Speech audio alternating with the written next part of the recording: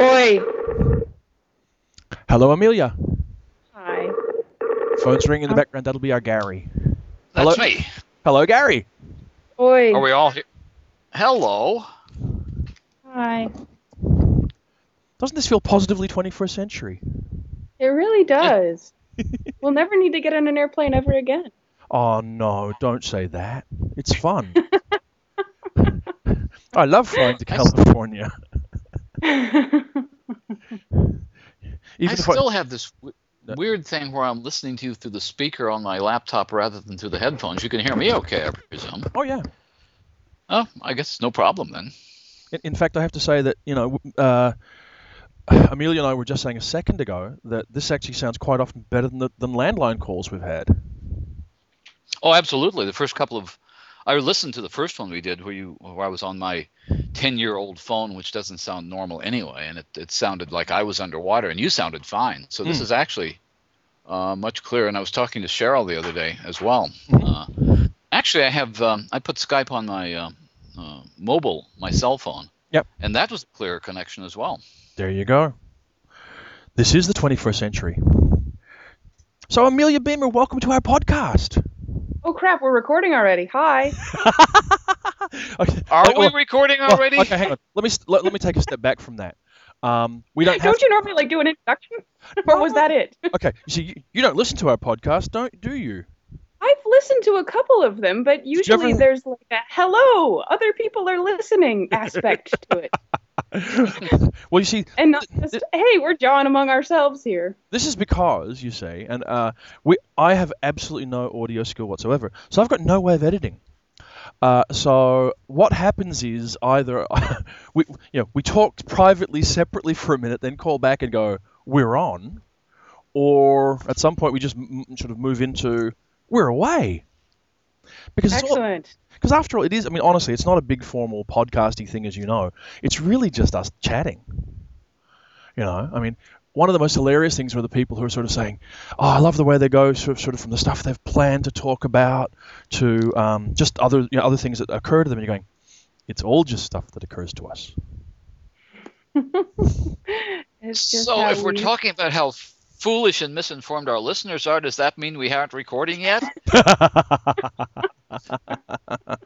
Hey, look, I'm willing to sort of we can start fresh, or we can just let the listeners put up with this. What do you think? I think they can take it. Okay. I don't think we've yet sort of begun to sort of unravel all the deepest, darkest secrets of modern science fiction in such a way that people will come with us with their stealth ninjas and take us out for saying, awful things about them. That'll come later. That'll come later, yeah. We'll have to think of things. Okay, well, if we are actually doing... Well, that being the case, this is still the Coode Street podcast. I mean, this is still your thing, Jonathan. So it's up to you to introduce Amelia. Well, okay. Today, for the first time, we're joined by a guest, Amelia Beamer. Hello, Amelia. Hello. So now I'm popping your podcast cherry for guests anyway. I just had my podcast cherry popped recently. It was awesome. It is awesome, and we hope that we'll get a chance to do it sort of some more. Amelia, for those out there who do not know, is a senior editor at Locus. I'm not a senior editor yet. I'm waiting. Okay, not formally, but you've been an editor there for some time. Would that be fair? 5 years. 5 years. An editor at Locus, a reviewer and critic, and also the author of a brand spanking baby new novel called The Loving Dead, which I started reading last night. Thank you. I'm pleased that you did. I got the tweet, or I saw the tweet that you were like, I'm past well, you said you're up to chapter 6 and loving it, which was very kind of you. Some of the advanced sort of feedback I've seen is like, it has a very slow start. And I was like showing it to my husband, and he was like, somebody gets attacked in chapter 1. Yeah. And there's sex by chapter 2 or something. Well, yeah. And chapter 4 and chapter 6, and I haven't read chapter 7. Okay.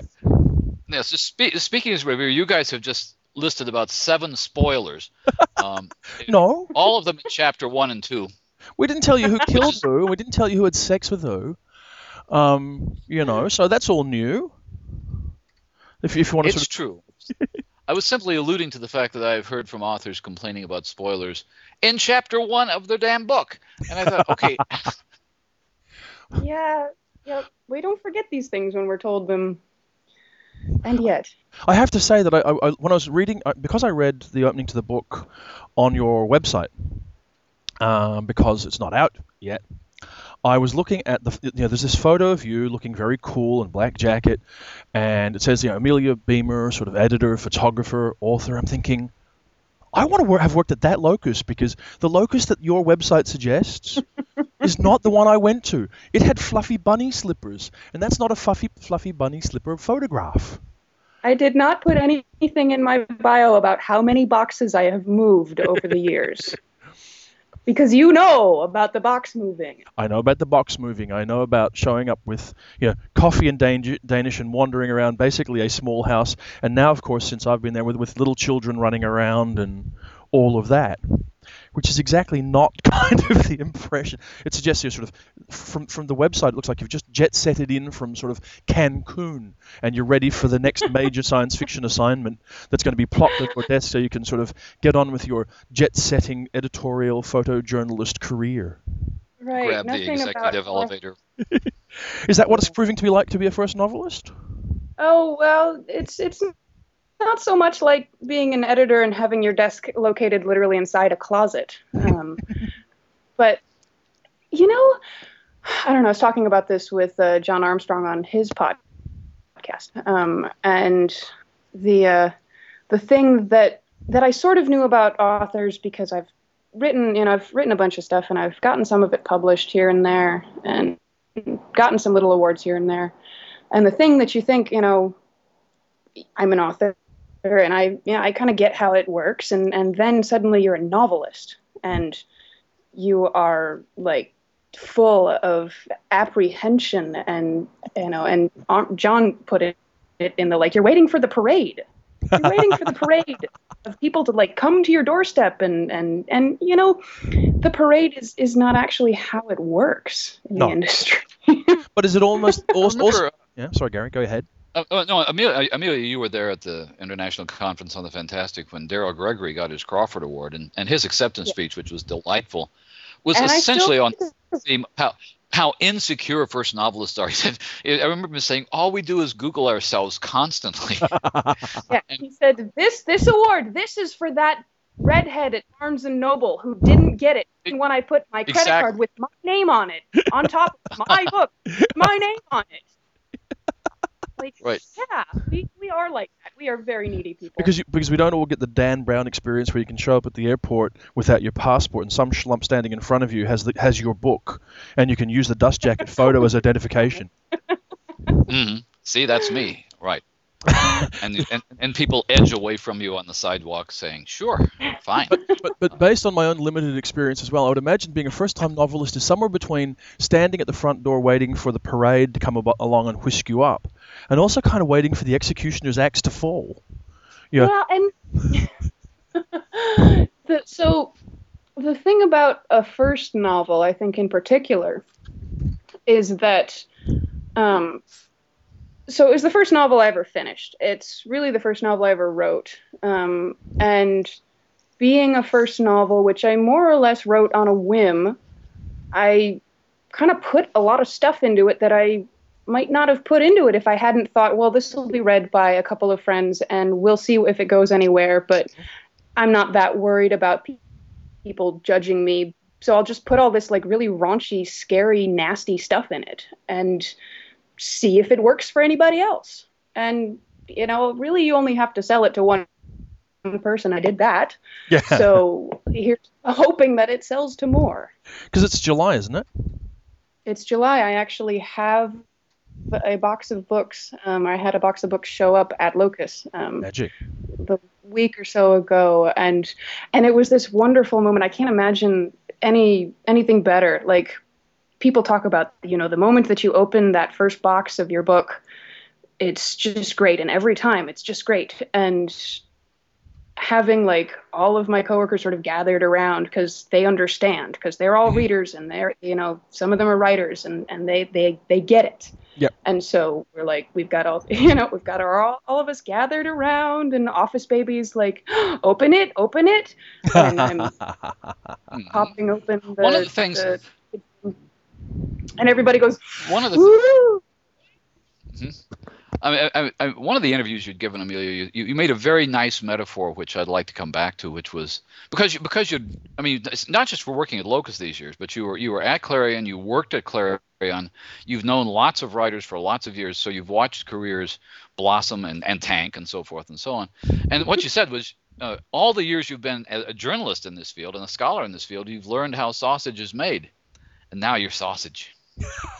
Oh yeah. That actually occurred to me as I was saying it, but that's the feeling of actually being part of it rather than Mm. seeing, and like some of the boxes that I have moved, a lot of the boxes that I have moved multiple times, in my long career have been full of, first novels by people who had just as many hopes as I do. And Yes. maybe they got a series and maybe they didn't, and odds are, like, we put away a lot of books hoping that these books are going to be by the people who go somewhere, Yeah. and we have to call them regularly to sort of figure out, oh well, these are the people who didn't, and Mhm. you end up with a truckload Yeah. worth of those, essentially a truckload. Yeah. Well, so this reminds me of a tweet that I saw go past maybe 3, 4, 5 weeks ago, where John Joseph Adams was saying he had just been interviewed via email for the very first time. And he himself had sent out hundreds and hundreds of email interviews to various people. And he wanted to Mhm. apologize because he didn't realize how horrible it was to have to do it. That it was just You know, such a horrible chore to sit there and type out these lengthy answers again and again. So, yeah, I have definitely had that feeling doing interviews for Locus where you just want to get the person to say something really bright and smart, and some people are really good at that off the cuff, and some people need a little bit more help, and it helps to ask good questions, and the kind of questions that are the sort of standard, like, well, what are your influences, that mm, sort of thing. People get really bored with those. They get really bored Well, with those. one of the interviews that Amelia and I have done a couple of interviews, a uh-huh. few interviews together by now, and you're always on the side of the interview. Amelia's right. You want them to be brilliant, Oh, yeah. and once or twice, one of my very favorite writers we interviewed less than a year ago, maybe a little bit more than a year ago, brilliant writer, and the interview was it was fine, but it just didn't scintillate the way his fiction did. Mm-hmm. I'm obviously not going to mention who it is. Oh, Amelia can probably guess, and you think, I want to hear the guy that I read. yeah. And there are other interviews where you're thinking, I wish I could read the guy that I'm hearing now, Yeah. Which is because the interview is so much more articulate than some of the fiction. which is really thoroughly unreasonable. I mean, I remember the first time that I ever met a living, breathing author person. I was like 19, and Stephen Mhm. Donaldson was touring Australia for the last of the second series of the Thomas Covenant books. And I swear, I was expecting like his big, giant, kind of romantic, bluff character to come walking in. And this guy came in who looked perfectly nice and normal. But my thought was, he looks like an accountant. How can that possibly be the guy who wrote this stuff, And it's It's not Santa Claus at all. exactly, and it's utterly unreasonable and utterly unfair. But that's what we do to the writers whose work we love, kind of thing. You do sort of put a lot onto them to be more than they maybe ever could be. Particularly since, and I'm sure, well, I imagine you found this in writing your own book. What you do is you sit down for 3 months or 6 months or 12 months or 4 years, depending on who you are, and you chisel out that wit and wisdom from an enormous rock face, so it's just right. And you would never actually respond like that typically. Though I have to say, I did detect some Amelia in the book I was reading. Oh, What that actually means. I don't know. I want to think that. Okay, so there's some in jokes and stuff that I'm sure you'll suss out. Oh yeah. But what I really was looking for, like Borderlands is mentioned in an aside, like somebody's favorite science fiction bookstore in the Mission, Mhm. And, they go to a Giants game that I went to and are, hollering at the left outfielder, and, talking smack as you do. And, just in jokes of San Francisco stuff, Bay Area stuff, mostly. And what I'm hoping people get, because I actually had like a childhood friend write me and say, "Oh, I read it and I could totally see, people Mhm. that, that she knew, that we knew, sort of thing." And what I'm hoping for is that people don't say, "Oh, well, your main character is clearly you," because we're not the same person. I want to say that, she is somebody that my friends would be friends with, or, I'm somebody that her friends would be friends with, that sort of thing. We are from, like, she's from Madison, I'm from, or from outside of Madison, I'm from outside of Detroit. There's a lot of parallel, like, Midwestern transplanted to California. But one But of the things that has to be challenging is to do that in such a way that it works seamlessly for a reader who doesn't know this stuff, and becomes an Easter egg for the people who do. I mean, right, here's well, well, for example, the house. I don't know how much you want to say, but the house in the Loving Dead is a familiar house to me. Is that enough to say? it's a familiar house. It's a house of a dear friend, and it's definitely an in joke for those in the know, but something that isn't really, like, all in jokes, not really worth explaining. Yeah. But that's my point. The house works in terms of the necessary geography for the novel, and then the novel works out. I obviously have read the novel and enjoyed it a lot, but a lot of the novel depends on the geography of the Bay Area working out in a certain way. Is that fair to say? Absolutely, absolutely. I wanted to write a Bay Area novel, and I wanted to, and of course, since I'm thoroughly contradictory, I wanted them to not actually have to set foot in San Francisco at any point. So they're in Oakland, and what do you do when the zombies come? And the reason why I set, my characters are living in this house in Oakland that I know, is because there are glass windows. Full glass windows in one of the rooms, 2 walls of glass windows. And I was thinking, what is the least defensible place I know of in this entire, area? Oh, it's that room. It's that room. Because when the zombies come, there's not enough plywood in the entire county to make that house safe. although you did mention one of the things that's fascinating about this, and we could probably spin off on other novels as well, is the fact that you've got a bunch of characters who are trying to cope with an unexpected reality based on their knowledge of movies about a fictional version of the same thing they're doing. And one of the, for example, you do observe very, very correctly that in George Romero movies, all these people have plywood lying around. And how many of us actually have enough plywood in the house to nail up the doors when we have to? Yep. I suppose that's all part of the preparing for the zombie apocalypse thing. But though I would not swear as to what's downstairs in that locust basement. I mean, there could be enough plywood down there, frankly. They're probably, actually, now that you mention it, that probably is one of the few zombie-ready houses. Or you could sit down there and just throw foreign editions of science fiction novels at them until they go away. Or you used to be able to. Yep. Oh my God, the zombies looking for Heinlein first editions rather than brains. That does sound like our crowd. It does sound like our group, yes, absolutely. Actually, I have. Sorry? No, just a quick footnote about. You go ahead. Okay, I was. This is a parenthesis. Yep. Because I was reading the best of Kim Stanley Robinson today, which I recommend, even though Jonathan edited it. It's a good book. Oops, sorry. And it has an absolutely stunning new story in it. But one of the stories is a classic example of a shout out to friends. There's a story of his, kind of a well-known story now, called A History of the 20th Century with Illustrations, in which the narrator clearly is going out and camping out in John and Judith Clute's flat in Camden Town, London.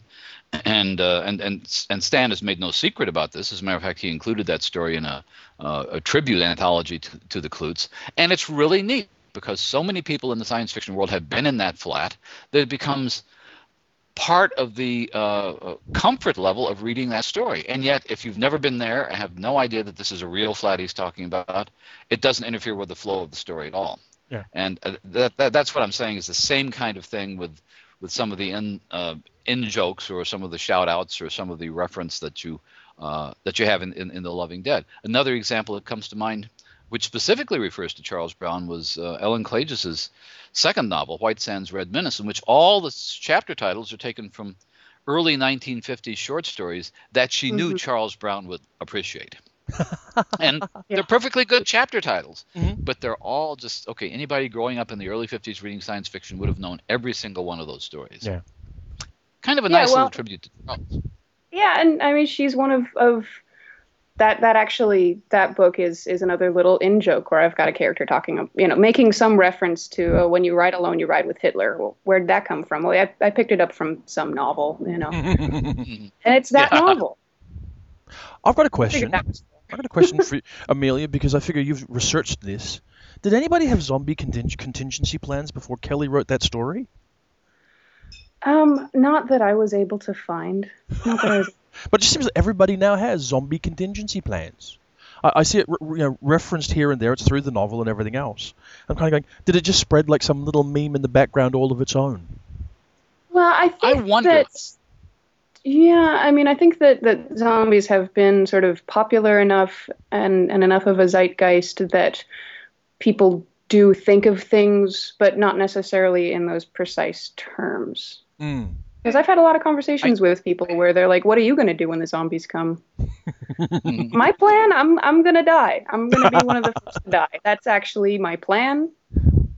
That's awesome. But one of the things that the Loving Dead does do, and there are obviously allusions to I'm sure the phrase "some zombie contingency plan" started with Kelly.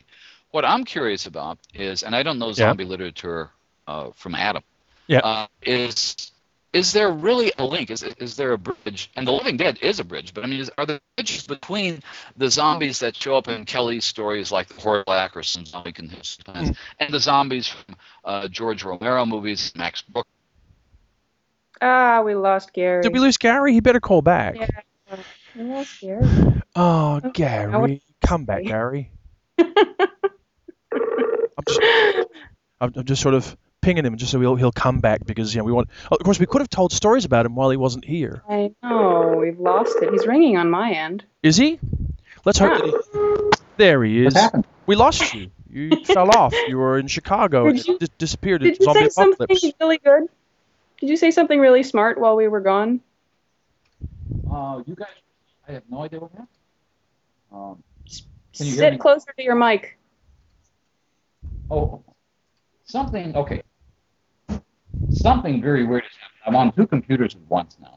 Well, turn one off. Pick one and turn it off.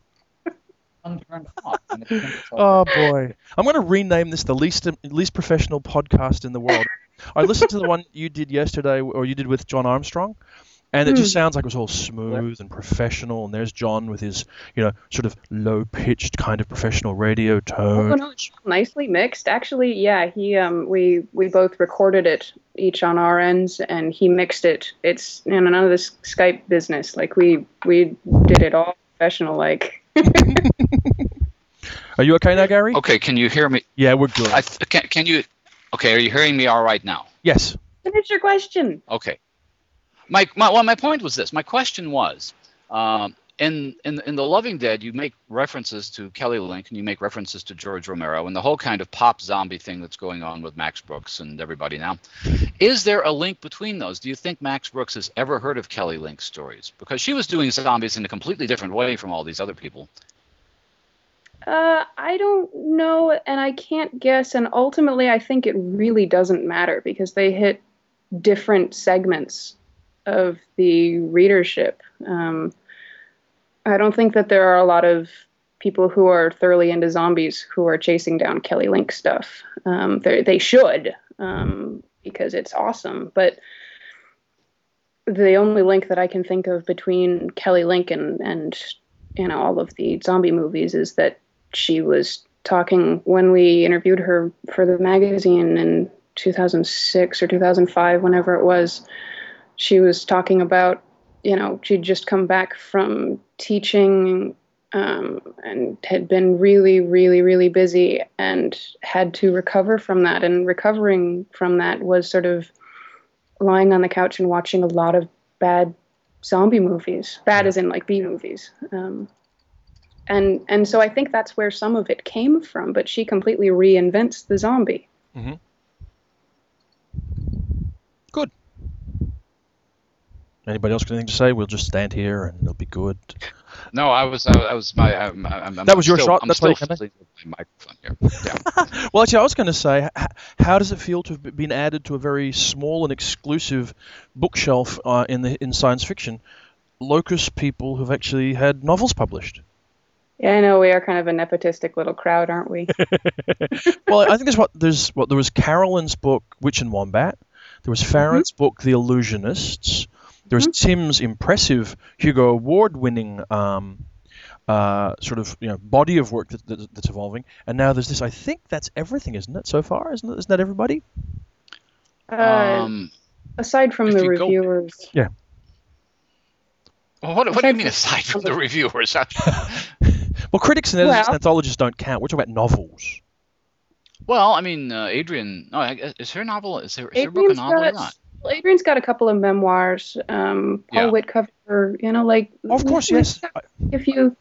If you actually like do all the people involved, like we've got a fair number of things. Oh Lord, we could rabbit on for months about the extended stuff. Once you bring in Terry Bisson and Gardner Dozois and, as you say, Paul and people like that, then suddenly we have oceans and oceans of people.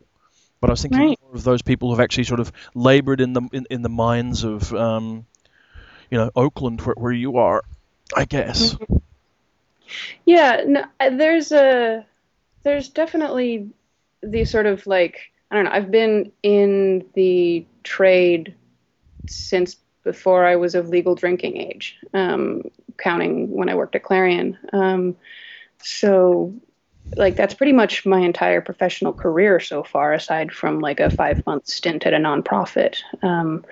So I've made a lot of connections, and I definitely feel like those connections have shaved off what might have taken longer to do otherwise. I don't think that's an unfair way to have a career. I appreciate that that's the way that I've somehow managed to do it. Yeah. Well, I mean I know somebody could sit from the outside and say, well, obviously you had all these extra contacts that maybe some people didn't have, but at the end of the day, that doesn't change the fact that what you have to do is write a book and have people read it, and it has to be successful on that level, Right. I think the other side of that is that you've got a phenomenal list of blurbs for the book, which are on your website, and some of these are people you really didn't even know. Some are people you'd met once or twice, and some are people who are friends. But you can't assume. I don't know if this went through your mind or not, Amelia. That if a friend's going to blurb a book, and sometimes people blurb books because they're friends, but the actual nature of the blurbs tells me that people actually read and liked the book. And that's got to be a nice feeling by itself. There's always the possibility. I didn't get anybody like they phoned them in like, this is the best novel I've read all year or something. This is definitely the most recent novel that I have finished. Like nothing along those lines.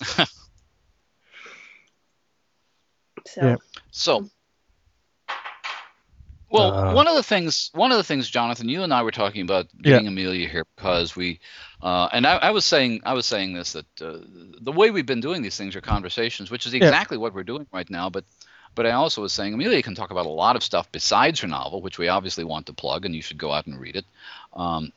And we can go on doing that, but there's a bunch of other stuff that we could all just chat about the way we always do. I think what's fascinating about this is that the three of us are talking now, and all three of us, either together or individually, have had these long, rambling conversations, not too different from these podcasts, with Charles. Yep. And they're utterly fascinating. I think that, frankly, one of the reasons we got this whole thing started, it was that that at least you and I, Jonathan, were missing those conversations, and we started having them. And I always had them with Amelia and with a few other people. And now we've got people actually asking us what we're going to talk about. Yep. So here's my theory. Here's my theory in answer to Neil Harrison's question. Neil, if you're out there, he wanted us to talk about Stephen Baxter and Terry Pratchett collaborating. Oh, okay. Any thoughts about that? Sure. If you like, I'll start. Basically, my thought was this. At first, I thought that's a really, really weird thing. Just seems like a very odd, dissonant kind of combination of writers. And then I thought, perhaps cynically, maybe there's a financial thing at the heart of it. Then I thought, maybe there's a rather sad kind of medical thing at the heart of it too. Then I set all that aside and went back and looked and thought, if you look at the earliest of Terry Pratchett books like Strata, it's not that bad a connection with Steve Baxter. It's really not. So it could be a really interesting thing. The only thing I really do wonder is, I know that it's basically, I believe, Baxter completing work that Pratchett wrote back in the mid-'80s. Yeah. And so I don't know whether at the end of it Pratchett will have further, authorial input, or whether it's just simply handing a couple of boxes to Steve Baxter and saying, go for it. That I don't know. Yeah. Amelia, has there been any news coming into Locus about the nature of this, other than what we saw, I guess, in The Guardian was what I originally read? That's what's out there, and honestly, we're at deadline, so we're nose to the grindstone. We don't really, people think we know everything, and we do know a lot of things, but parts of us know these things, and you can't know what's in Terry Pratchett's head or Stephen Baxter's head. And also the purpose of these podcasts, and hopefully we'll get to talk to Liza at some point in the future, because the Liza Grant-Tromby, the editor and publisher of Locus, sometime in the future we're talking about doing that. But it's not to sort of crack open that world of knowledge that they have, because that stays there. It's just really to talk about what we as participants in the field are aware of and are thinking of at any given time.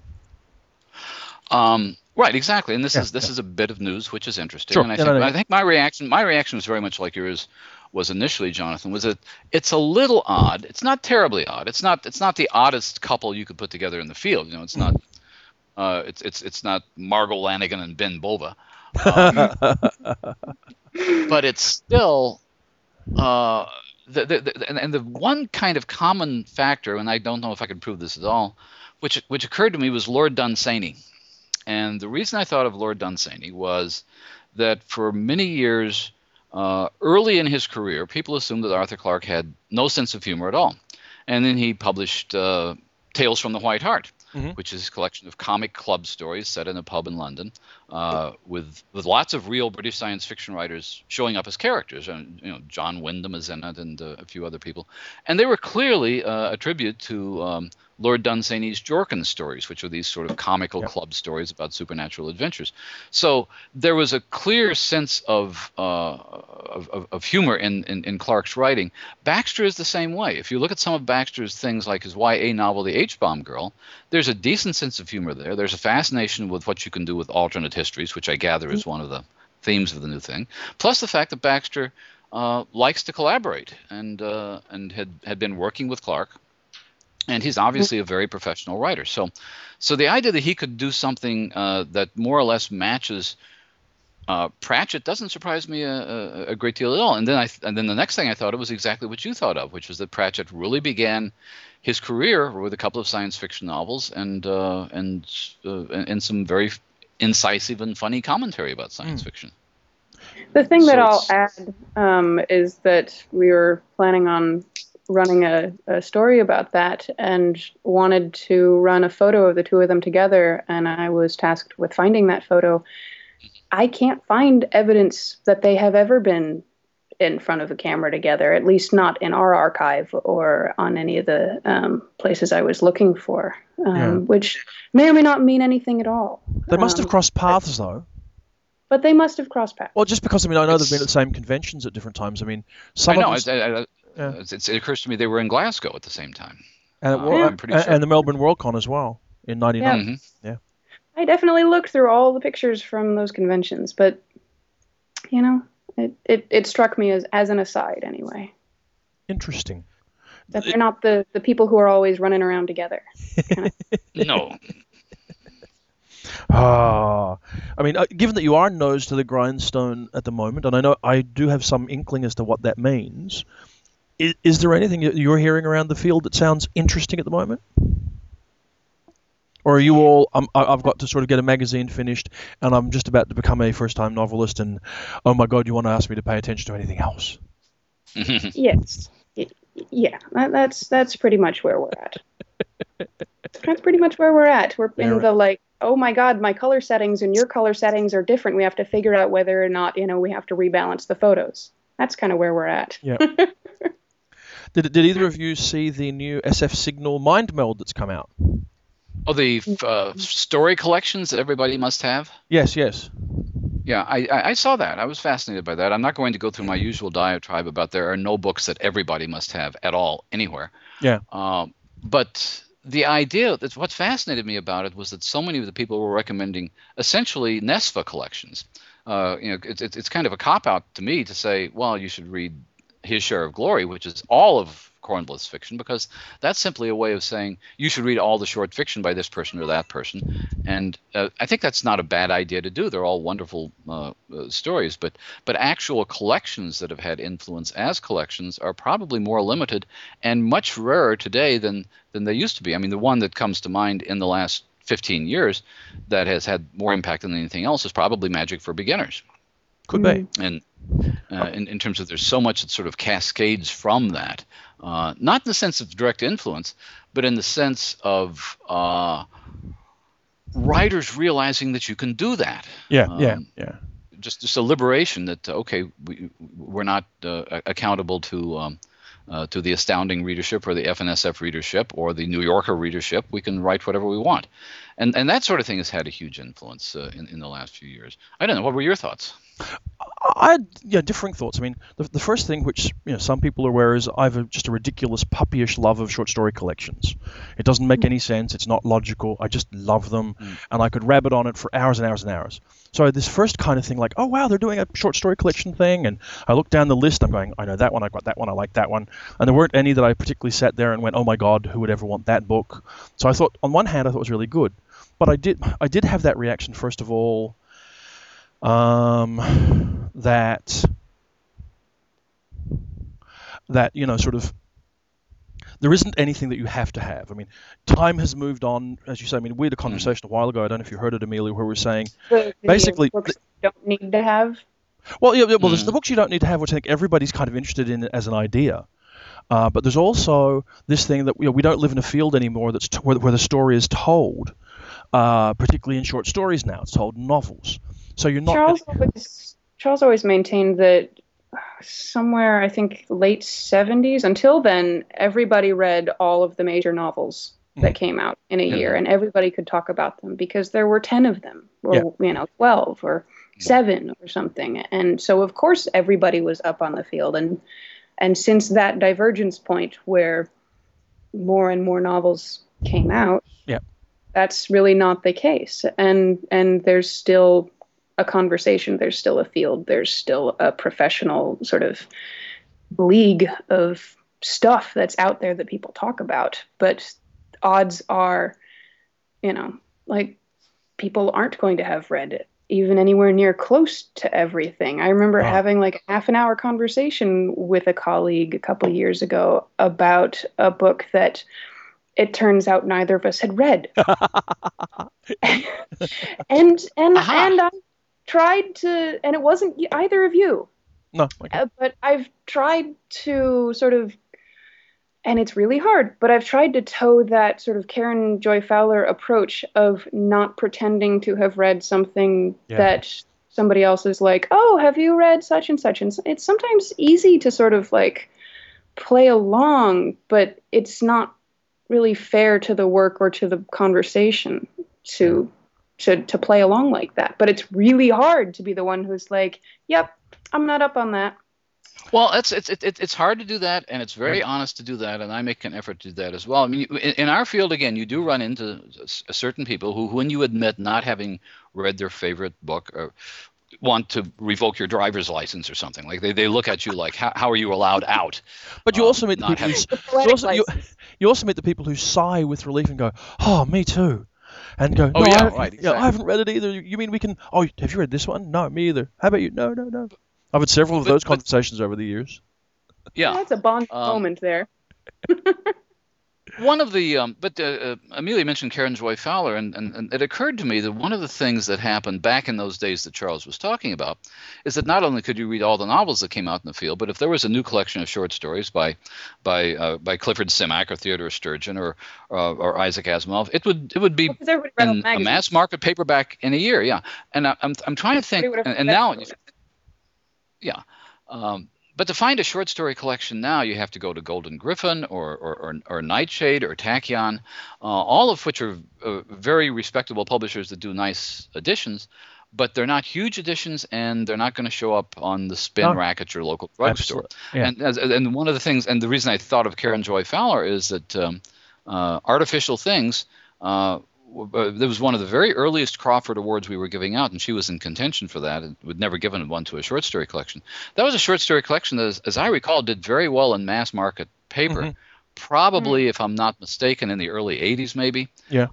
And Seems I like don't it. know, okay, how many mass market paperback short story collections, not by Stephen King, can you even name in the last 5 years?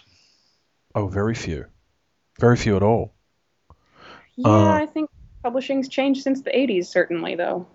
Well, I think publishing has changed, absolutely, but I also think the field has changed to the point now when we look at science fiction and science fiction publishing, we find that things like short story collections are now the remit of small presses, and in fact, to some degree, for all that the short story is artistically alive and well, these days, it's alive and well as a literary subset of the rest of the field to some degree.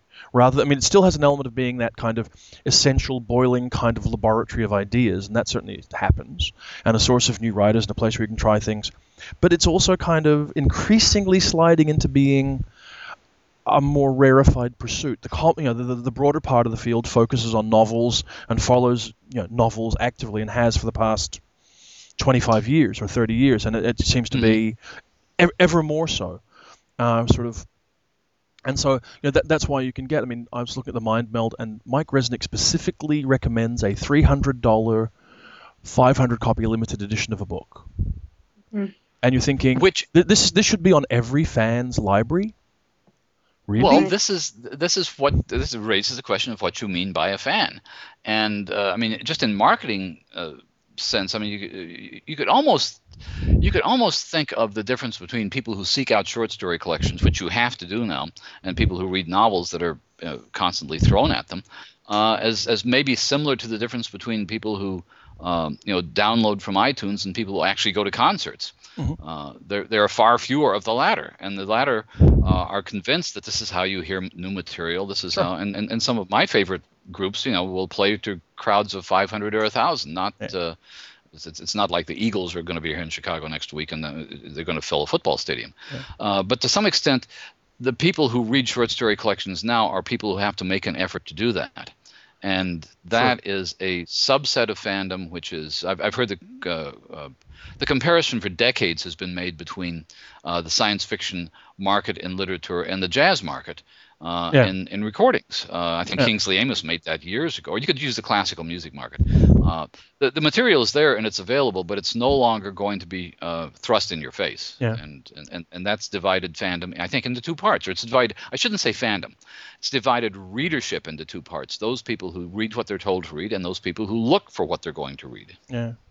And if you think about the actual print runs of the digests and the print runs of collections, like, that's pretty small, like it's in the digests are in the sort of 15,000-ish range, maybe, give or take a couple thousand. Sure. And they used to be in the 200,000 range 50 years ago. Things have changed since then. Short story collections often come out from, these small presses, independent publishers, whatever, and do it for, 5,000 copies maybe. Oh, 500. sometimes. Quite often. 500, even that, but Quite often, and 500. increasingly, you're finding major short fiction showing up in the original anthologies, and again, Jonathan, you get some credit here. The Eclipse anthology, which had Karen Fowler's The Pelican Bar, one of the great stories of last year, I think. Mm-hmm. And that's happening at the same time that the more successful small press print runs are getting sometimes up to the point where they're, as Amelia said, they're getting close to the print runs of the digest magazines. Oh yeah. And the pay scales are certainly comparable, and in some cases maybe even better for the books. It can be. I do have a question, and this is what I've been wrestling with, and I want to sort of throw it out to you both because I have been genuinely onshore, right? I have friends who've responded to this mind meld, right? And first of all, they don't like the fact that it says you should have something because they feel that it moves the whole conversation into sort of a feeling as though there's an obligation on you to do something. You must do this, rather than sort of, I think this is a great book, you really should. And the other thing is, of course, the whole gender balance issue in terms of the people who are recommending books, and also the books that are recommended. And there are odd gender balances through the whole thing. And here's the question that I've been struggling with: how do you talk about the history of our field now if you're always going to challenge the accuracy of that history in terms of what actually happened because of gender issues? I mean, if you turn around and say, okay, I'll give you an example, and it's a fairly wrong-headed example, but Mike Resnick recommends 5 books or 10 books, and 9 of them are by men. And his response when challenged to this is, well, he was talking about the 40s, 50s, and 60s, and that's just how it was. At that time, the field just was dominated by men, rightly, wrongly, fairly, unfairly. He's just, and people have come back and said, well, no, that's just the way the story's being told. And so I guess what I'd say to you both of you, for very different and equally interesting reasons, is how do you talk about the history of our field in the 21st century when the story isn't necessarily easy to articulate? Very carefully is how you talk about it, and you talk That's about a good it answer. from a number of different perspectives, because something like Locus is actually trying to be like, the point of Locus is to show that science fiction is important, and so we try to report it from a journalistic perspective. And so that's one record. It's not the only record. No. It tries to be right as much as it can, but there's no standard of comparison beyond it except everything else that's out there that's also reporting on science fiction. Mm-hmm. And I think that in some ways the question of what's correct or what's historically accurate has to be a multi-perspective endeavor, and those perspectives are going to create some parallax. They're going to challenge one another. And that doesn't mean that any of them are particularly wrong or right. How's that? This is related to a question which I've been fascinated by, which is similar, which is essentially, how does science fiction discover its own past? I mean, what Mike Resnick was saying was, this is kind of the accepted wisdom, and stories become classic stories by virtue of being reprinted frequently, essentially. Yeah. And by and large, there is a frankly sexist history of editing in science fiction. Sure. There were a lot of stories that one of the major short story writers, a couple of them. I could start naming a lot of them, but we talked about Zena Henderson, whose people stories were terrific. They were a new kind of science fiction in terms of the domesticization of science fiction, in the sense of stories about a teacher. They were actually better stories than most of Judith Merrill's short fiction. Yeah. But they didn't get anthologized a lot. They got in Year's Best, but they didn't get in the classic anthologies. They ended up. I think there was one in the Science Fiction Hall of Fame. So that Mildred Klingerman, there were a number of people, Margaret St. Clair, a number of people who wrote what I suspect, not having reread them recently, are very solid stories that didn't become part of the common history of the field by virtue of not having been anthologized by editors who might very well have been male editors that just didn't pay attention to them. Lee Brackett may be an exception. She certainly had a high profile. But she had a high profile mostly for her Planet Stories kinds of stories, and not for her more serious novels like The Long Tomorrow. Screenwriting. And her screenwriting as well. Yeah. Yeah. That's I mean, interesting. it's a fascinating question because there's the other way of looking at it in terms of with women, you can sort of identify this. If you start looking, let's say you start looking at gay themes or gay Sure. writers. If you go back before 20 years ago, you have no way of knowing. And unless you really parse the stories very carefully to find out something about this, there was very little of a conscious gay tradition in science fiction writing. And now there is, and now we can kind of, but now that we've got that tradition in place, how do you go back historically and find the sources of it? I have no idea. I mean, One of the yeah. One of the things that made me think about this was this whole cascade of anthologies from the 40s to the present, and reading histories of science fiction that claim that science fiction includes Jonathan Swift and Plato and Lucian of Samosata and that sort of thing. The fact is that most science fiction writers didn't know about that when they were writing these stories in the 30s and 40s and 50s. Constructing history from a kind of ideological or literary history point of view is very useful and ought to be done. That's not the same kind of history as asking yourself, what had Doc Smith read before? What was Heinlein reading? We know that Heinlein was reading things like The Steam Man of the Prairies, and he was reading dime novels when he was a kid. Yeah. But it's very difficult to trace, and we know we can tell that Cory Doctorow has been reading Asimov, for example. So there are some cases where you can actually trace a direct line of influence from contemporary writers back to the generation before and the generation before and the generation before.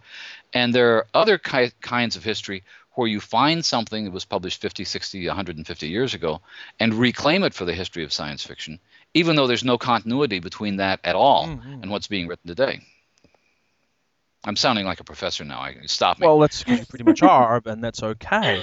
And frankly, I think our listeners eat it up. I mean, I'm interested because I find myself in this position where I'm engaging in a lot of dialogues that I find very interesting and rewarding.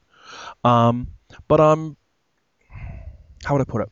You're sort of expecting a negative response because you're trying to work out how do you move from a very traditional dialogue about the field. I mean, the dialogue that I grew up with was a very traditional accepted wisdom kind of point of view. And certainly if you were to have interrupted a conversation between Charles and I 10 years ago, that was the conversation we were having. It was along came Hugo Gernsback, they did magazines, there was Heinlein, there was Clarke, there was Asimov, there was Bradbury, and then on came the new wave and da-da-da-da. And that's all true for a part of the story. But now there's this pressure. Well, there's this. I think it's a dual pressure, and part of it's actually a 21st century thing. I think we're seeing, the center, which to some degree Locus argued for and worked to help hold, didn't hold. The field has shattered. Beyond all hope of it ever being put back together, even should that be considered to be a good thing. And so now there's this need to find a way to develop a language for it, to allow that, when you talk about that story, you're talking about not necessarily, although it's phrased this way, a racist, sexist history, but you're certainly talking about a gender-specific, race-specific history, and so finding a way to move from that is difficult. Well, there's you're talking about stories that are written by and for, at least in terms of the pulps, like by and for young, relatively educated white men. Yeah. Which is what they were at the time. Oh, yeah, sure. And they've aged, and other people have come into the field, and and the rest of us are sort of figuring out how the non-white, non-male, non-educated, whatever, are figuring out other ways of interpreting this. Yeah. Well, and actually, Amelia, you're doing that a little bit too. If this is not a spoiler, I hope, but is it fair to say that there's a science fiction element in The Loving Dead? Absolutely. Okay, so you're not mad at me. That's cool. Because one of the things, and I actually had this conversation with Charles once, and we actually had a piece of paper and we're drawing diagrams, which shows you how geeky we were getting. And they were like Feynman diagrams. That everybody knows the alternate history subgenre is always based on the John Barr point. There's a point at which you can have infinite futures if something changes. And we have infinite futures. I don't know if I've ever seen a story that reverses that. That if you can have an infinite number of possible futures leading to the present moment, can't you also have an infinite number of possible pasts that lead to the present moment? In other words, couldn't you actually write an alternate history? A few people have done this a little bit, in which everything corrects itself and converges on our moment now. Now, the reason I mention that is I'm not necessarily suggesting people should write that science fiction story, but you can write the history of science fiction the same way. And the reason I mention that in connection with The Loving Dead is that what Amelia is doing is going back. There's some very traditional science fiction history in the science fiction parts of that book, but there are also George Romero's zombie movies. Sure. There's also mainstream New Yorkers kind of stuff. In other words, the history of science fiction as written from this moment isn't only that history that involved Gernsback to the New Wave, etc., but it's histories that may involve Shirley Jackson, it may involve John Cheever, it may involve any number of things that are now fair game for science fiction. So it's and it's possible even within our little arena of science fiction to ask if we've made the right choices. It's not just a matter of women writers being excluded. Sometimes it's a question of, are we looking at the right books altogether in terms of what people are writing today? A couple of weeks ago, we were haranguing about the lack of Joanna Russ's collected stories being in print. Absolutely. And, okay, the accepted history of science fiction, I'm going out on a limb here now, which I have no idea if it's going to fall off under me. The canonical history of science fiction now cannot exclude Le Guin. I mean, The Left Hand of Darkness and The Dispossessed and all the stories are clearly, what defines science fiction during the 70s. Is Le Guin really a more important writer in terms of what people are doing today than Joanna Russ was? So the problem there is, and what Jonathan was sort of edging on this earlier, like the words important or should have a very moral context, and my own sort of knee-jerk reaction to anything that feels like preaching is like, no, I'm not going to do that. Screw that. And so that's a difficult thing to run up against. You should read this. I'm trying to avoid saying you should read it. I'm trying to ask what writers today, and this is where you come right into the middle of it, Amelia, because you do know the history of science fiction, and you know the history of science fiction probably better than you know the history of zombie fiction. But when you're writing, or when a writer today is writing, what are they thinking about? And I don't know. There's a lot of stuff. The reason I mentioned Russ, for example, there's a lot of stuff in Russ stories that seems to be showing up again today. There's a lot of stuff from Fritz Leiber stories that seems to be showing up again today. Le Guin was enormously important, but I don't know anybody who's trying to do anything like what she did. No, that's an interesting thing. Yeah. Yes, I don't know the answer to that. I mean, I will say that just completely irrelevantly as an aside, I did consider putting together a list of the 10 least influential short story collections of all time. That would be fun. Which sounds like I'm being glib, but you know what? Let's start with Ted Chiang's Stories of Our Life and move from there. Because there is a batch of them you could do quite readily which are spectacularly brilliant. I mean, a whole bunch of people in this 10 collections you have to have thing cite 900 Grandmothers by R.A. Lafferty. Now, I love R.A. Lafferty. I think he's lots and lots of fun. I would happily recommend to people that if they want to read a good book, they should consider, if they enjoy comics, they might enjoy 900 Grandmothers. I don't think it influenced A Living Soul. Might be wrong, but by and large, had very little impact on the field in that kind of a way. Well, and you could possibly even say the same thing about Cordwainer Smith, although people have tried to recreate that. A writer like Lafferty is someone that you either do a pastiche of, which Neil Gaiman has done. Sure, people have done this. Yeah. Or you just don't do it at all because he's completely sui generis. He's not like anybody else. In other words, there is that kind of influence which isn't really an influence because people think, this is great, I love those stories, but I'm not going to write anything like them because I don't know how he did that. And I think I Oh. think maybe part of the answer to your question when it comes to Le Guin is, I'm going to go out on a limb myself, and I'm going to say that someone like Kelly Link would say, I am heavily influenced by Ursula Le Guin, right? And Kate Wilhelm, for example. And yet I don't know that you would necessarily pick up many traces of that in her fiction. So it may well be that someone like Le Guin has been conceptually influential in ways that we don't readily detect, whereas someone like Russ has been, for want of a better way of phrasing it, topically influential. The stuff which she writes about and how she writes about it has influenced people in other ways, and that's more likely to show up in what they write. Well, I think that may be true, and that's the liberation factor. And I remember having a conversation with Joe Lansdale, as a matter of fact. He showed up at one of our Philip Jose Farmer gatherings in Peoria a few years ago. And and he said this, but I've talked to Chris Robertson and a number of younger writers who had the same reaction. And Neil Gaiman, for that matter, said the same thing, that back in the 50s, Farmer was drawing from stuff. He convinced writers that you can take mythology and horror fiction and science fiction and fantasy and mainstream stuff and pornography, and you can put all that into one book. Your sources are no longer limited to whatever genre you grew up with. And Lansdale said he taught me how to do that.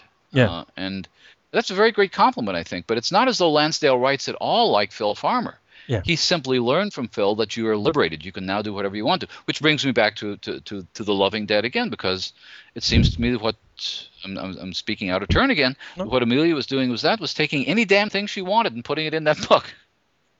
Yeah, well, that's the license of the first novel. I am going to put all sorts of crap into this that, it doesn't really matter because maybe nobody will ever read it. And so I have free license to pull from everything and anything. And, my publisher's sort of line is, if Christopher Moore and Chuck Palahniuk had a love child, this is what it would be. And I wasn't consciously thinking of working in either of their territories. No. I didn't actually realize I was writing a horror novel until people are starting to say, yeah, I can't really read that, or I got nightmares, or that sort of thing. Mm-hmm. Yeah. I don't know. It's so to some extent you write the story that you write. Yeah. The story gets to take over. And I would say as well, that's you do have the advantage. Oh, go ahead. I'm sorry. I was just going to say that I read some stuff that both Kelly Link and a couple other people were discussing this past week online about being taught by Kate Wilhelm, and her saying that basically what a writer should do is basically take the things that fascinate them, write them down as a list, and then find ways to turn them into stories, basically. Mm-hmm. And to some degree, not necessarily consciously, that's exactly what you seem to have done. And it's actually quite an established and reasonable way to approach the act of creating fiction, Yeah, I've heard that advice. It's very much... Mm-hmm. Yeah, no, I've heard that advice. And Amelia... Well, and you're right that the advantage of being a first novelist is that really no one has any expectations, which must be liberating in a way. Daryl Gregory's first novel, Pandemonium, was very much like that. I mean, he's got Philip K. Dick in it. He's got all sorts of... He's having a lot of fun seeing how far he can push things. And that's what I like about the first novels I've been seeing in the last few years, is that there isn't any sense among many of these writers that we have to do any one thing. I think it must be a great feeling for a writer to be starting off these days without, assuming you're not writing a Heinlein juvenile, realizing that you can just draw on 100 different traditions. The version that I've heard is you write about what bothers you, and that requires a certain level of emotional honesty, which is really interesting to push at and push through. But the tools to get at that honesty. I just said, were you always bothered by Trader Joe's?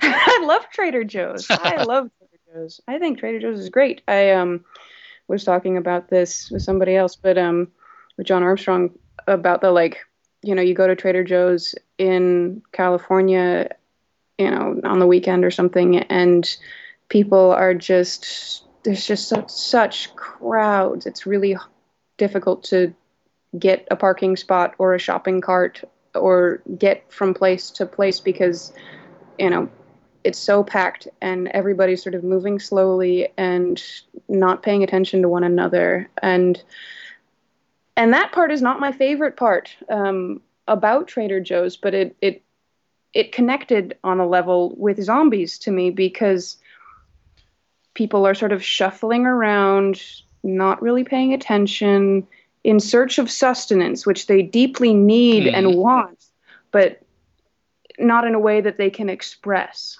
And so I don't know. I think that it was a totally fair thing to bring retail into it. And Trader Joe's is the right one to do because your characters, your non-zombie characters, they not only work there, but they would trade there. I'm tempted to just make a connection now between the novel. And as a disclaimer, I have not reviewed the Loving Dead. I'm not going to review it because Jonathan is a very responsible reviews editor, and Amelia's a friend, so I don't review that book. But what you just said sounded a lot like what happens in Kelly Link's The Hortlack, which is a convenience store in the middle of the night, and people are coming in. Zombies are coming in from the Oswald Chasm, and they're trying to buy things with twigs and leaves that they found in the. Yeah, exactly. And they really, really badly need stuff, and they can't quite figure out what it is they need, and they don't have the money to pay for it. And I thought, okay, that's probably what a 7-Eleven is like at 3:00 in the morning anyway. And it's Yes. Hello? Still there? Am I gone again? No. I thought maybe. Can you hear me? For a second there, I thought it was me. Okay. No, I can hear everybody now. Sorry, we all had a little drop out there for a second. Oh, okay. Yeah, I've got my question to Amelia was: is Trader Joe's 24 hours in California?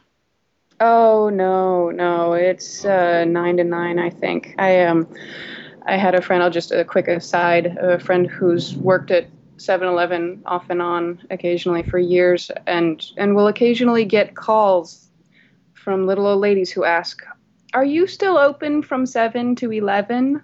And she says, "Yes," because they are. And you say, "Well, do you work the closing shift?" And she'll say, "Yes," because she works Christmas Eve. But Trader Joe's are not, alas. Nothing's 24 hours out here. And I'm from, like I said, near Detroit, and there's a lot of 24-hour joints out there, restaurants, Coney Islands, which is sort of a Greek influence hot dog sort of diner thing where you can go and smoke and, have a whatever diner sort of meal. And I moved to California and was wondering where all of the 24-hour joints had gone, because there's a little bit out here, but there's not much. And realized that I was actually asking the question in the wrong direction after a while, and thought, well, why does Detroit have so many 24-hour joints? It's because of the shift work. Yeah. Right? You get off work at 7 in the morning, you want to go have a beer and some dinner. I remember. Or midnight. So I come from a little town at the end of the world, and I remember during the year that I lived in Oakland, and one of the reasons I have to say that I'm loving the novel is because it really does take me back. Is that so I remember one time Marianne and I, my wife, were going out looking for dinner, and it was sort of like 9:45, 10 o'clock on a Friday evening, I think it was, and there was nowhere open in Oakland for dinner. Yeah, a lot of places close around 10. And you're kind of going, how can this be? It's like, this is an enormous city. It's, North America in the late 20th century at that time. How can it possibly be? And it's quite odd. But I think I'll always be grateful to the book for sort of to take me back. And I'd also say, and you may not have seen it, Gary, because I'm reading the book, whilst I've ordered my copy, while I'm reading it on the website at the moment, there's actually a little video that you've put in there from YouTube or somewhere, the Oakland tourist video. Oh, really? I haven't seen that. It's lots of fun. I've been some of those places, sadly. Driven down some of those streets, unfortunately. Yeah, it's a tongue-in-cheek sort of like, come visit Oakland. You can come to the theater, which is a speakeasy. You can get a pizza. Oh, right, it's closed. Yeah. You can walk around and say, carrot. Say, what's that smell? Oh, I think it smells dead things. And I think that's a hooker floating over there. Yeah, definitely.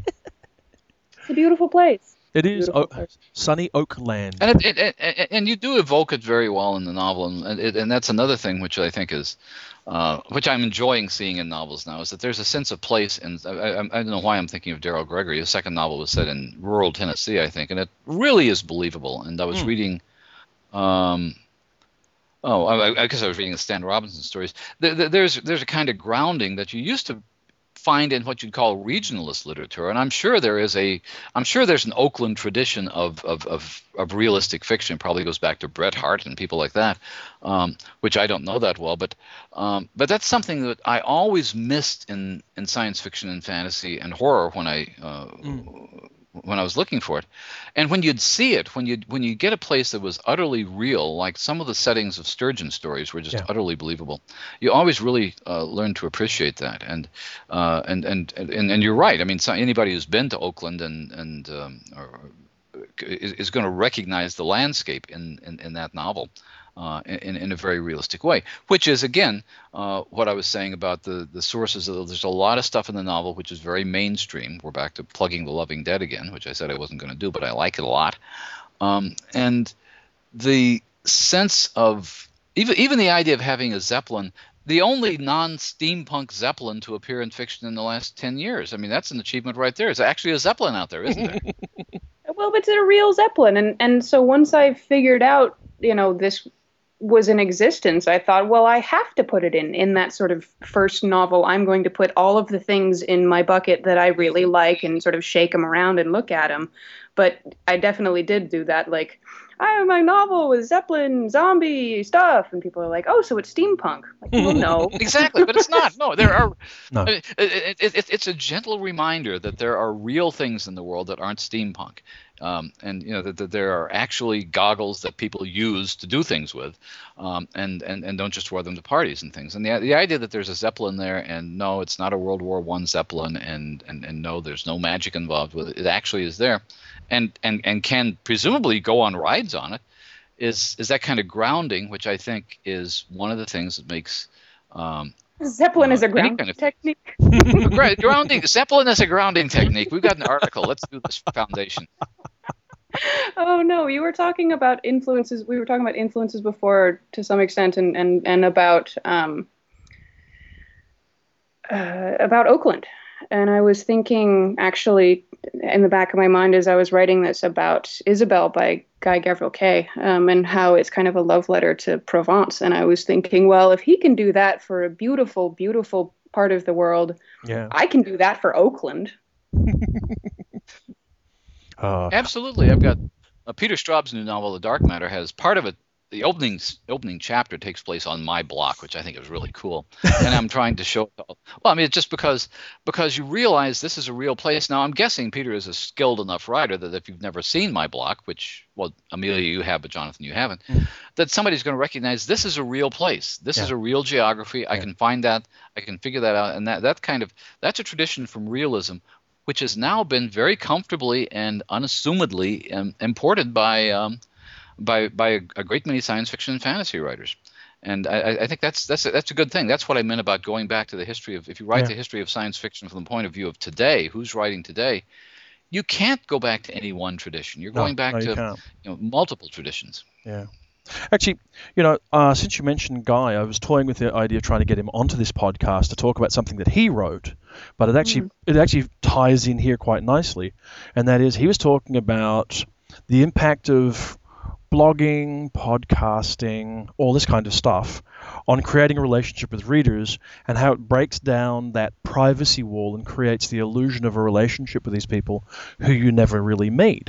Now that you're moving into this world as a public person, if you like, in a way that you weren't before, how are you sort of coming to terms with that? What are your thoughts about sort of building relationships with readers and people who you don't really know, and how that may create expectations that they will have of you? Yeah, it's something that I've thought a lot about and had conversations about. And, we talk about the things that bother us. And so I'm relatively conservative as of yet, in the amount of personal information that I am really comfortable with putting out there. Yeah.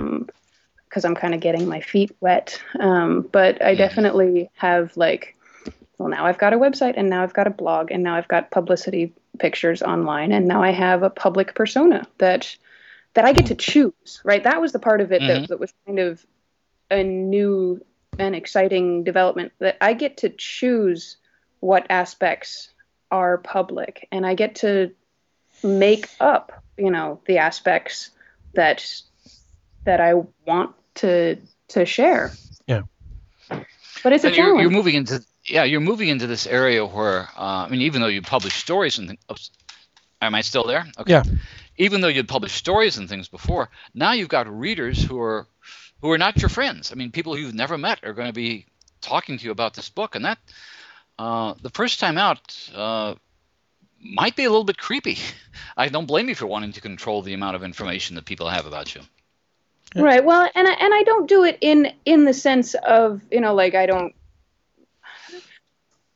I have had, so the thing that I've sort of come out with in all of my conversations and thoughts about this whole issue is not that I'm particularly concerned about protecting myself from the way that I present myself. I am concerned about what the line is between what I own and what is actually somebody else's. So if I have a conversation with Annie Willis on the phone and she tells me an anecdote, at what point do I get to share that? Or if I have an email exchange with somebody, who do I share that with? And the point that I think Guy has made, where it sort of breaks down, is that if I have what I feel like is a relatively protected conversation where I can admit, something that I feel like is kind of proprietary information, something that someone else shared with me because we were having a conversation and not because they were transmitting it to the world at large. How do I get to judge when a circumstance is public? And that's what I mean by being conservative, that I know a lot of people and I talk to a lot of people about a lot of different things. And so I have to keep in mind their privacy more than mine. That's also an element that something that I think Charles taught us all, which was essentially, in terms of the way Locus always covered journalism, was to be very, very careful about what you can and can't publish. And it's a good lesson to internalize, because one of the things that happens with some writers is that the readers begin to feel a sense of ownership, that you have to share your life with me. I was in an elevator once with a young kid. And Harlan Ellison, and the kid was a phenomenal Harlan fan, which, as you can imagine, impresses Harlan not at all. But the kid clearly was saying, we have to have drinks, we have to do this, you got to come to my house, and eventually the kid was basically saying, I own you. I bought your book, so I own you, and you need to do this for me because you owe it to me, because I'm your reader and I'm the guy who makes you a wealthy writer. And of which I think, as I recall, and I may be misremembering it, I think Harlan grabbed his throat at that point. But there is a sense at which you may have to protect yourself from readers who feel that owning the book means owning the author. Yep. Yeah, we'll see. I'm not going to borrow trouble. It's kind of sounds like I a don't problem. think you're in. I think you can handle yourself pretty well. It sounds like a problem that would be interesting to have. Yeah, it does, doesn't it?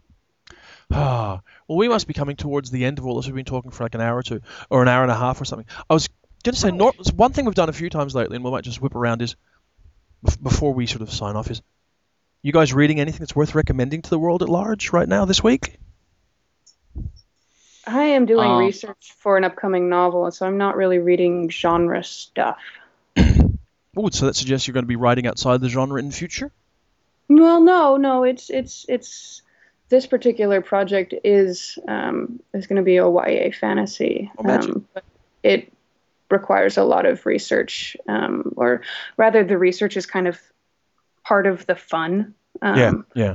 So I'm reading mainstream stuff, mainstream literature, mainstream fiction, and nonfiction about deafness and deaf culture. Okay.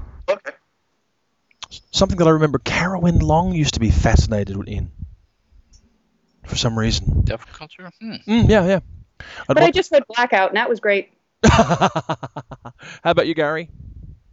I already mentioned the best of Kim Stanley Robinson, and I'll mention it again, if only because I just finished writing a draft of a review, so I may be coming off of an initial impression. I'm wondering if his new story in that collection may be the best story he's written.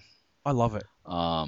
And it's not a fantasy or science fiction story. It's called The Timpanist of the Berlin Philharmonic 1942, and it does something I've never seen a work of fiction quite do before. In his story notes, well, you know this because you did the book. In his story notes, at the end, he mentions a YouTube video of this actual performance of Furtwängler conducting the Berlin Philharmonic in 1942. So I went and looked at it after having read the story, and suddenly what seems like an ordinary YouTube video is terrifying. It's electrifying. It's like the story informs the video and the other way around. And it's if he could somehow embed that video in the book itself, it would be a stunning sort of work of synthetic art. And I'm looking at Stephen Baxter's new novel Stone Spring, and I'm looking at a couple of other things. I have a copy of Gibson's Zero History, which I'm looking forward to very much. But when you're on a monthly schedule, I can't read Zero History until after I turn in my column for this month. So that's very true. And for me, believe it or not, I'm still sort of reading Dervish House, which I'm still enjoying, but reading slowly because I've had to move on to editing and one of the anthologies I have to deliver. And also, of course, reading The Loving Dead, which I'm about a third of the way through and enjoying very much so far. So, well, I hope it whacks you upside the head. Oh, thanks. That's exactly what I was looking for in a book. Okay. Well, thank you, Amelia, for coming and joining us. It's been a lot of fun. I hope one way or another we get to chat this way again, whether it's for a podcast or not, because it is sort of fun. Yes. No, I would like to do this another time when we're not just talking about my damn novel. Well, it's not a damn novel, but yes, it would be nice. It does take me back to the back deck, which is which is the true origin of this podcast is the back deck. Right. Yeah, absolutely. We can call it that. I actually am having a glass of wine. Well, to be honest, a bottle of wine. Okay, while we're doing this, but it's not. But the only thing is not as good as the wine Charles would have given us. No. As we move up towards the coming Locus Awards, and of course, eventually the anniversary isn't that far away either. So, anyway, thank you, Amelia. Anyway, yeah. Thank you, Gary. Gary, I'll talk to you next week. Amelia, I will probably... All right, thank you, Jonathan. With a bit of luck, I'll see you in October and maybe we'll talk to you before then. Absolutely. Take care, gents. Take care. Bye. Okay. Good night. Bye.